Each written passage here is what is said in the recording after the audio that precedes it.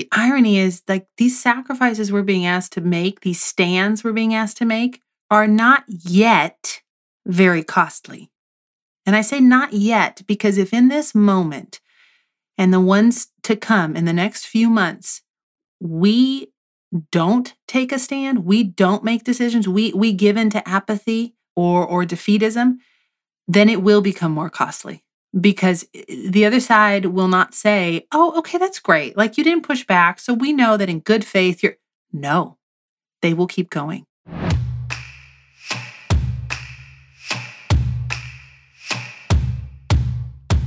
Hi, welcome to Wild and Beautiful. We're Joanna Hyatt and Lauren Enriquez, your co-hosts who every week are helping you live out your faith in a way that's biblically rooted but culturally relevant. So have you ever fallen asleep around your kids and then woken up and been surprised? No. About anything that happened while you were sleeping? I'm trying to think. Well, I have. Oh, no. Oh, no. I fell asleep on the couch yesterday while my kids were watching a movie, and I guess my 3-year-old daughter got bored because she went and found the tattoo markers. Have you ever heard of tattoo markers? No. Do they come with a needle? No. They're like felt tip markers, and they're like Sharpies, but for your skin. And I think they might be Sharpie brand. Okay, why would you make a marker? No, the real question is, why would a mother buy these markers? Also, why would you buy them? Because I have Sharpies. It seemed like a good idea at and the that's time. I consider that, I thought this was like a name you use at home, like the tattoo pen, which is really the Sharpie. No, it's an actual thing. Yeah. It's like intended for skin. It's cool. And it's one of those things that in my naivete, I thought I would buy them and like keep them on top of a closet and pull them out, and use them with supervision and a plan. But somehow they made it out from the top of the closet and they made it into the art box and then into my 3-year-old's hand. And then she decided that I needed jewelry on my body while I was sleeping on the couch. And I woke up with some tattoos. I have a bracelet on my hand. I have some pearls on the top of my hand. That looks really nice. It's beautiful. Yeah, my 3-year-old. I hope you have some on-camera appearances in the next week. Yeah, maybe so. How long until this thing washes off? Since it's a tattoo marker. So it's like 2 weeks. Wow. I mean, it's legit. I'm not advertising this, but it is a good advertisement. If you actually want a marker that will not wash off your skin, these things are legit. Is this like what you hand your 16-year-old when they're like, I want to go get a tattoo? You're like, here's a tattoo marker. Yes, think about exactly. If in 2 weeks you still want that dolphin, then we'll discuss this. Okay. You're lucky, though, that she only chose to draw on your hand and wrist because I feel like she could have gone to your face. This could have been much worse. It could have been much worse. It could have been my neck, my face. Yeah. No, but she told me she was very proud when I woke up. She was very proud that I had now a bracelet that I did not have before. And she also had a bracelet and a few other accessories. Well, that's so sweet. I mean, how do you knock the friendship bracelet with your daughter? Also, my mind immediately when you talk about drawing on goes to that scene in 10 Things I Hate About You. Do you remember Which that one? scene? I haven't seen that in so long. When the jock is drawing on the nerd's face as he's making a request. It's very not so sad. appropriate. But now I'm like, great. That's all you needed was drawing on your face. So I'm glad you didn't get drawn on your face. Yeah, but I also we're looking at the bright side here. You should throw away the tattoo markers. I mean, I had these markers that were for fabric only. And somehow they made it into the kids' drawing bin. And I finally squirreled each of them out and just chucked them because I was deathly afraid they were going to draw on the couch. Upholstery, yep. Because we're smart parents and got a tan, whitish couch with 4 young children and a dog. Because that seemed like a good decorating decision. If anyone knows how to get Sharpie out of leather, asking for a friend. Sharpie or tattoo Sharpie? Sharpie. Good times. Yeah. Oh, man. Well, children are sweet and innocent, and I love that she just drew pearls on you, which segues nicely into what should also be sweet and innocent these days, but is not. Right. Disney. We're looking at Good you, old pals. Disney. Mm-hmm. Did you like Disney growing up? trying to think. I mean, I liked Mickey Mouse. Mhm. I was kind of into the princesses, not big into the princesses. In some ways, Mhm. growing up in another country, I felt like culturally kind of had me out of the loop. But we did go to Disney World. So I distinctly remember at like 8 or 9, my grandparents surprised us because we had just been back in the States for a year and flew us all to Disney World, me and my siblings anyway. And so it was this big surprise. We get to Orlando, put the pieces Aw. together. It was magical. So We had magic. Oh, breakfast yeah. with the Disney characters. One of my little Oh, brothers had a birthday nice. there. And so that was really cool. And so even though I wasn't Yeah. obsessed with Disney like some people, there was a magic to it. And just sort Yes. of this, like, Disney was fun. Disney was good stories. Disney was all the things that as a kid you can be about. And as a parent, you can be for. Then you go back when you're 15, 16, 17, and it's still fun and it's still magical. Yeah. And it felt like the happiest place on earth. Oh, for sure. I grew up with the Disney princess movies like in Aladdin, Lion King, all of those. Loved them. We watched them over and over because obviously that's what you did with movies when you're a kid. You own like 6 movies and you just watch them so many times. But we never really did the Disney Channel. And that always seemed to be kind of like a different category Oh, of true. We didn't do Disney. that. Yeah. No. And even today, it's like cringy when I watch it. I just don't like it, never did. But they do have a lot of influence over the culture, and they have a really strong brand, obviously, that has maintained the trust of parents for a long time. Mhm. And I think that's going to start to come into question in the next few months based on their latest activities. Do you want to set the stage for that? Because this is actually, folks, not a conversation about Disney, but Mhm. Disney is the jumping off point for a Yep. larger conversation that we want to have about how do we, as people of faith, live in a culture that is becoming increasingly hostile Mhm. to values that are Christian and values that are explicitly Christian. Mhm. It's a culture that is no longer neutral. We're No. not in the like you do your thing, I'll do mine.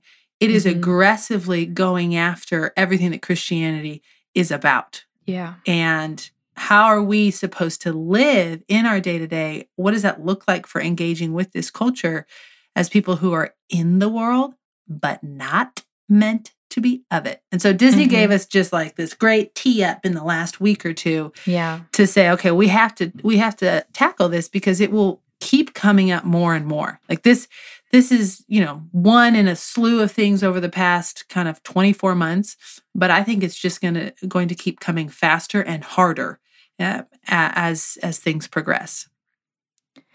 Depending on how we respond to them, right? Mhm. What Disney is doing is normalizing intolerance of Christians, of believers, of people with quote unquote traditional values. There was this term that became popular, I think, in the 90s, the silent majority. It's this idea that even though strong cultural, powerful institutions tend to skew atheist, the majority of Americans are believers, have traditional values. And the idea was that this group of people could push against the culture that was pushing to the atheist side by taking action. And I think the question today is, are we a silent majority? And if so, why are we being silent today? And should we be silent? Can we be silent? And I think Disney and organizations like it are inviting us to answer that question in a stronger way than ever before. So, as probably everyone listening is aware, Florida recently signed into law a bill that prohibits public schools from discussing sex and gender ideology with preschool through 3rd grade students. I am definitely in the camp that thinks that 3rd grade is much too early a cutoff for this bill. I think it should be much, much later, maybe all the way through high school, because these are things that parents should be discussing with their children. in the first place, and gender ideology isn't good for any children of any age. So I don't like the idea that our taxpayer dollars would be subsidizing any of those conversations. But Florida is at least taking a step in saying that for children 8 and under, this is inappropriate. These are conversations that cannot be happening between public school teachers or organizations that are brought into the school to teach in any capacity and children. And initially, people called on Disney to speak out and take a stance on this issue because Disney World is in Florida. So one of their big pieces of property and influence is in this state.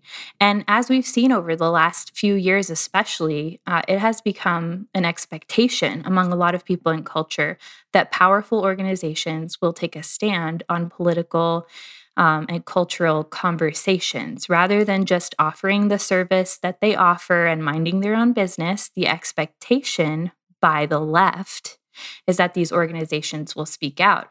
I think most people on the right would be content with the organizations just remaining to be Switzerland and not speaking out heavily on these issues. But the left is demanding it. Initially, Disney said that they were not going to, take a position on this bill. But some activists within the organization threw a tantrum, and Disney ended up denouncing the bill and basically making hostage promises to these activists that they would be taking a stance on similar bills in other states. And then after that happened, some recordings from meetings within Disney, among Disney executives, were released, where it was revealed that there have been actions happening within Disney to promote a gender ideology agenda and introduce it to children at every level of their ages for programming. So Disney's kind of being exposed as a dangerous organization for children. And the question is, how are we as Christians and patrons and customers of Disney, as probably all of us in some capacity are, going to respond? Are we going to respond? And if so, how? Yes. And when you think about what Disney is involved with or behind, I mean, hello, folks, Pixar. Disney now owns Pixar. And, there's been conversations and it's been acknowledged that they're going to be making some changes even in content that's going to come out, and then also actively looking to start creating content that goes against healthy family values, to create content that is essentially bent on grooming our kids. And I know that sounds like, whoa, you guys, like that's a stretch. But what is the purpose of engaging a stranger's child in conversations about sexuality if it is not for some nefarious purpose? Mm-hmm. Because it would be inappropriate for any person to walk up to a small child that they don't know and begin to talk to them subtly or not so subtly about issues of sexuality. And yet it has become the drumbeat of the left, essentially. We try to come at you here with just like, here's the information. We're not trying to left versus right. But in this case, it really is the left, or a portion of the left. The drumbeat of, you have to talk about these things. You must push these things to small children, and they must come from strangers, and parents must not know about it. That's the other piece. That in all of this, there's this adamant push too, that parents are not to know what is happening in the classroom. Parents are not to know essentially what is happening on the screen, in kids' tablets and phones, that we are going to reach your kids and we are going to shape your kids because we know best, not you, mom and dad. It's telling that the bill was titled the Parental Rights in Education Bill, and yet the media renamed it the Don't Say Gay Bill. That's not what this was about. It was simply focusing on age-appropriate conversations, and we don't believe it's appropriate at this age to be having these conversations with these children in a classroom apart from the parents. I don't think the people who coined the term "Don't Say Gay" bill were under the illusion that the bill says not to say gay. They knew what it said, and they purposely mischaracterized it because they don't like what it actually says. But if they came right out and said, actually, we do want the right to groom your children, They knew they wouldn't get cultural buy-in on the massive scale that they did by instead lying about the bill and rebranding it as something that it wasn't. So they turned people away they created a straw man, basically. They turned people against a bill under false pretenses. And now they have set up a situation where it looks like the majority of Americans support or against a bill that simply bans grooming. It's a very nefarious situation, and I don't think the majority of Americans support the agenda that's being laid out by these activists. But the question is, who is going to take action? Who's going to engage in the fight? Because the people who are going to act are the people who are going to get things done. Are we going to lay down at this point? Are we going to be frogs in the water, in the lukewarm, comfortable water, and not notice that the temperature is being turned up and that we're being boiled? Or are we going to realize that this water is heating up, and if we don't do something about it, we're going to get boiled? That's the question that we're facing right now. There's a quote about inertia that I thought was really good. There's a book called Strangers in a Strange Land by Bishop Charles Chaput. And it is kind of about living as Christians, as believers, when the culture is in the process of turning against you. And he has this line in the book that says, obviously the power of public opinion has limits. People don't automatically adopt the ideas that win power in any given election. He's specifically talking about politics in this part of the book. He says, inertia, both for good and for bad, is a powerful factor in human behavior. And that is so true. Inertia, it's really the challenge that we're facing, I think, as believers and as parents right now. The activists may not be large in number, but if they're the people that are willing to take action and achieve their goals right now, and we don't realize that this is happening and do something about it, they will win simply by virtue of the fact that they're doing something. So we have to make sure that we don't become so comfortable that we just lay down in our inertia and accept what is happening. And listen, I get it that, like, as a parent, if you're listening to this, you're thinking, but I am so spent just trying to raise my kids. Mm-hmm. I'm so tired. I'm so tired just trying to raise my children. And now you're saying I have to also be fighting for, like, we're expecting that other people are fighting for the future that our kids are going to walk into while we raise the kids that are going to lead that future. Right. But we're at this point right now, much like Ezra and Nehemiah, when it came to Jerusalem, like, you are going to have to build and fight. You are going to have both your trowel to build the wall and your sword. And that's just where we're at right now. You're going to have to build your family. You're going to have to pursue good in your community, but you are going to also have to fight. And that might be small or that might be big. And I think as Christians, there's 3 ways that we can respond.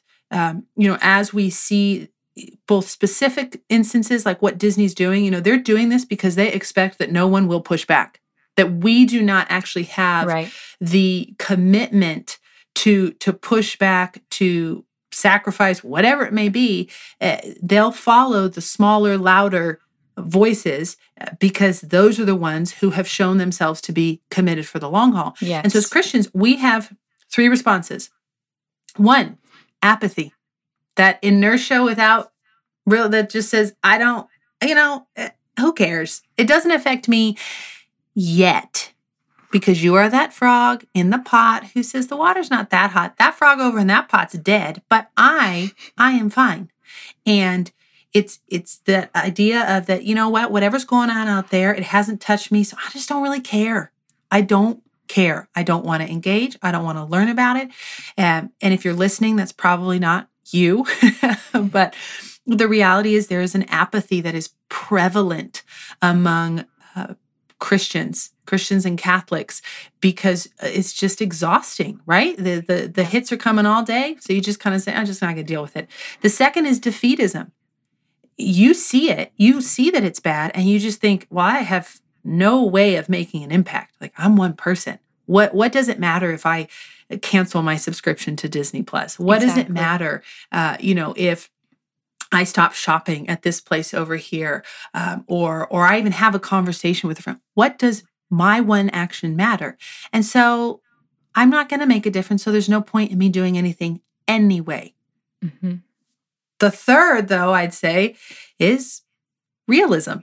And realism says, you know what? When I signed up to be a follower of Christ, this is what I signed up for, is that I signed up to actually be in opposition to this world, which means that there are going to be both very, very real sufferings that I may experience, and it may be big or there may be small ones. You know, it may be death by 1,000 paper cuts, or it may be death by the sword. And we have followers and brothers and sisters in other places of the world that are experiencing such brutal persecution because they live in countries where they know if I decide to follow Jesus, it's probably going to cost me everything. Mm-hmm. And we have gotten comfortable here in the West.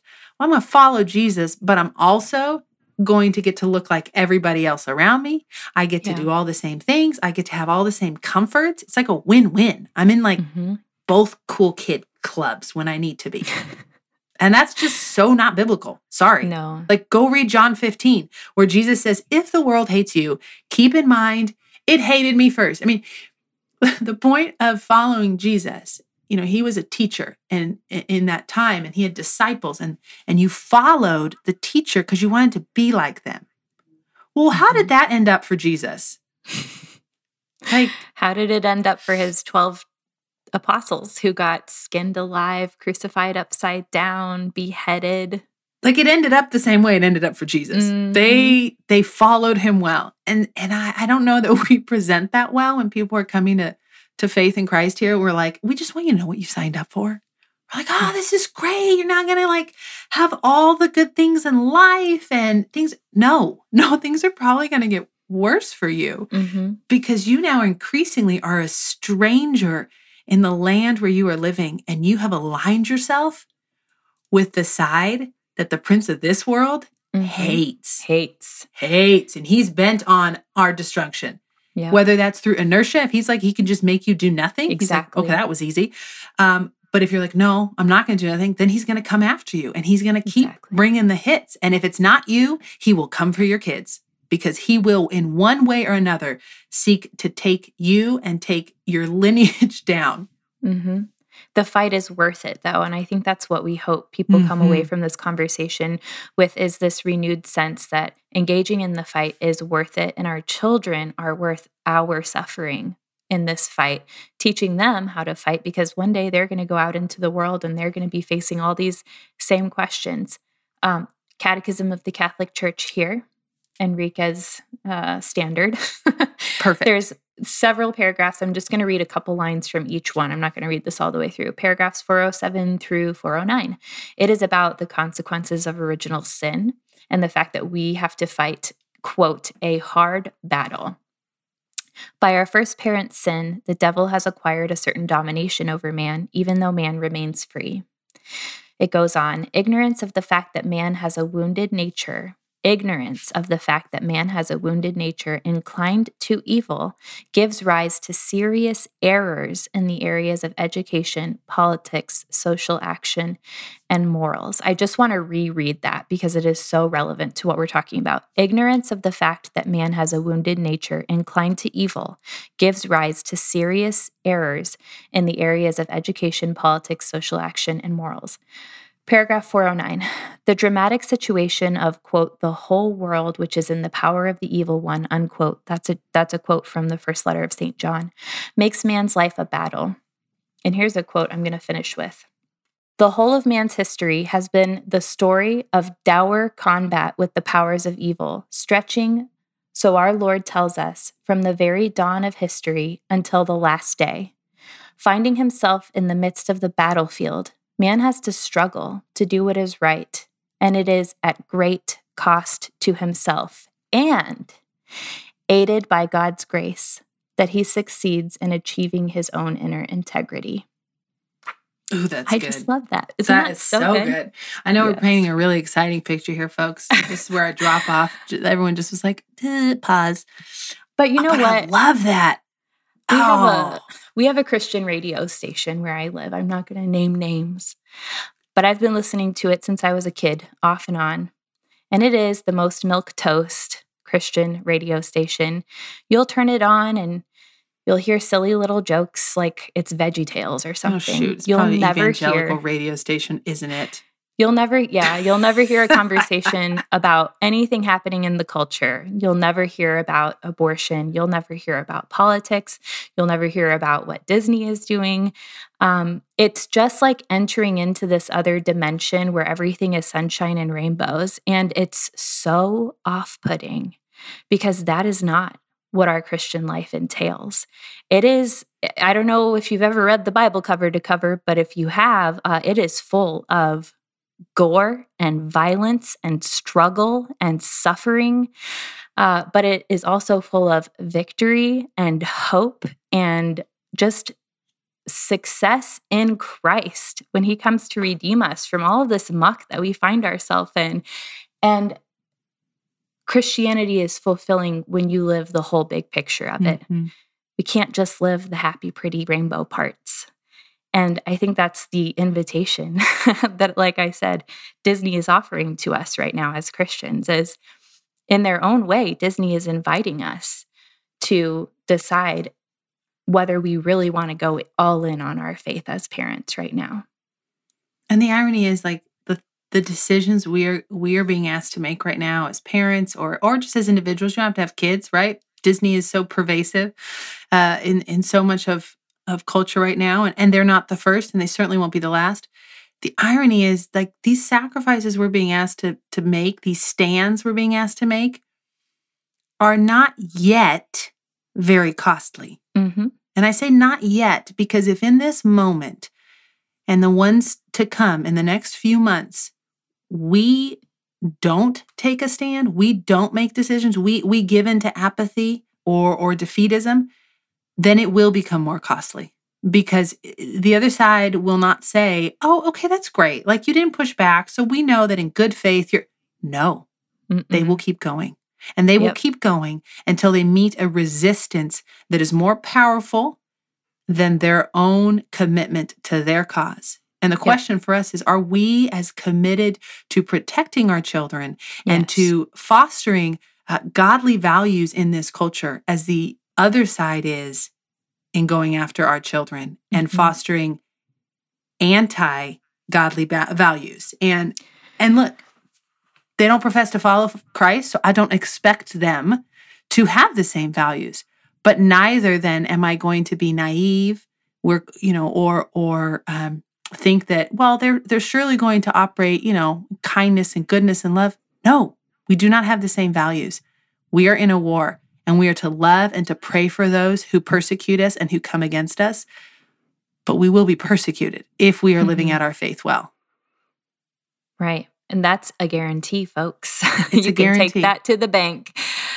I think something that I'm working on as a parent, and I'd love your thoughts on this, Joe, but something I'm feeling really convicted about is that I'm really thinking a lot about that frog in the boiling water analogy. And I'm thinking, yes, I can cancel Disney Plus, but I'm realizing that I might be called to do more uncomfortable things than that in the coming months. My kids are in public school right now.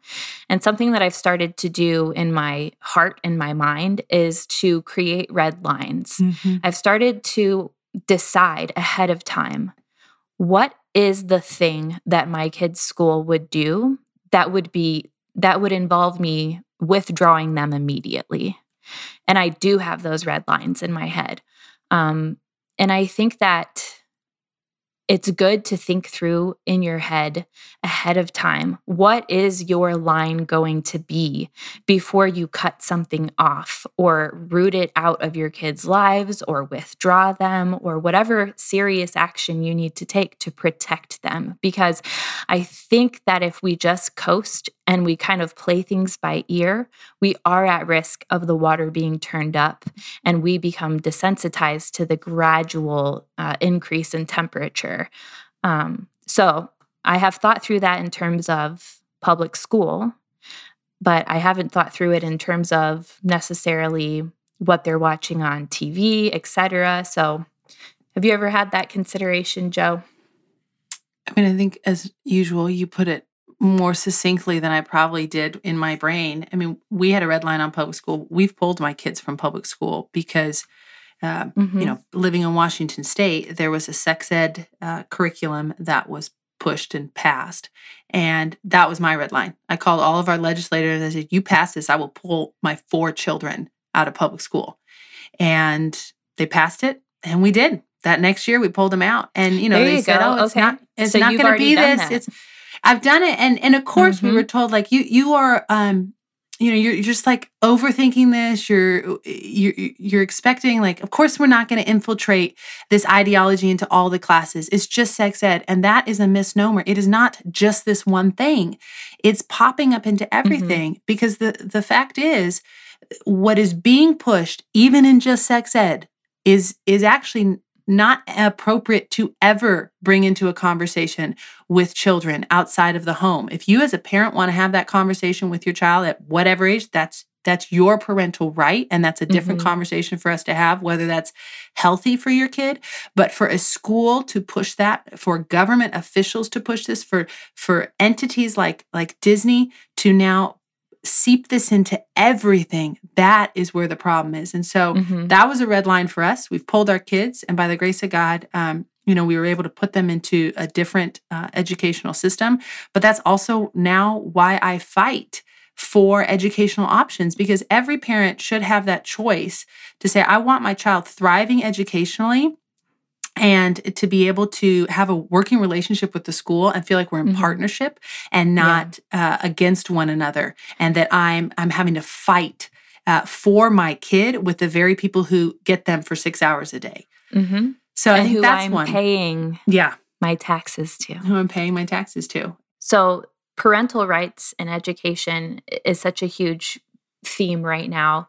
Um, and as parents, especially as Christian parents, we have a lot of influence over the culture economically. I think that if, all of us unsubscribed from Disney Plus, Disney would feel that and would probably correct course. But the reality is that boycotts are very hard to make successful. Once you subscribe to something, it's easier to just keep that on autopilot than to cancel it. So I understand the feeling of powerlessness when you think, like you said earlier, I could unsubscribe from Disney Plus, but what good is that going to do? And I would urge people, if you're feeling that on your heart, by all means, unsubscribe from things that you don't feel are bringing your kids closer to Jesus, or you, for that matter, closer to Jesus.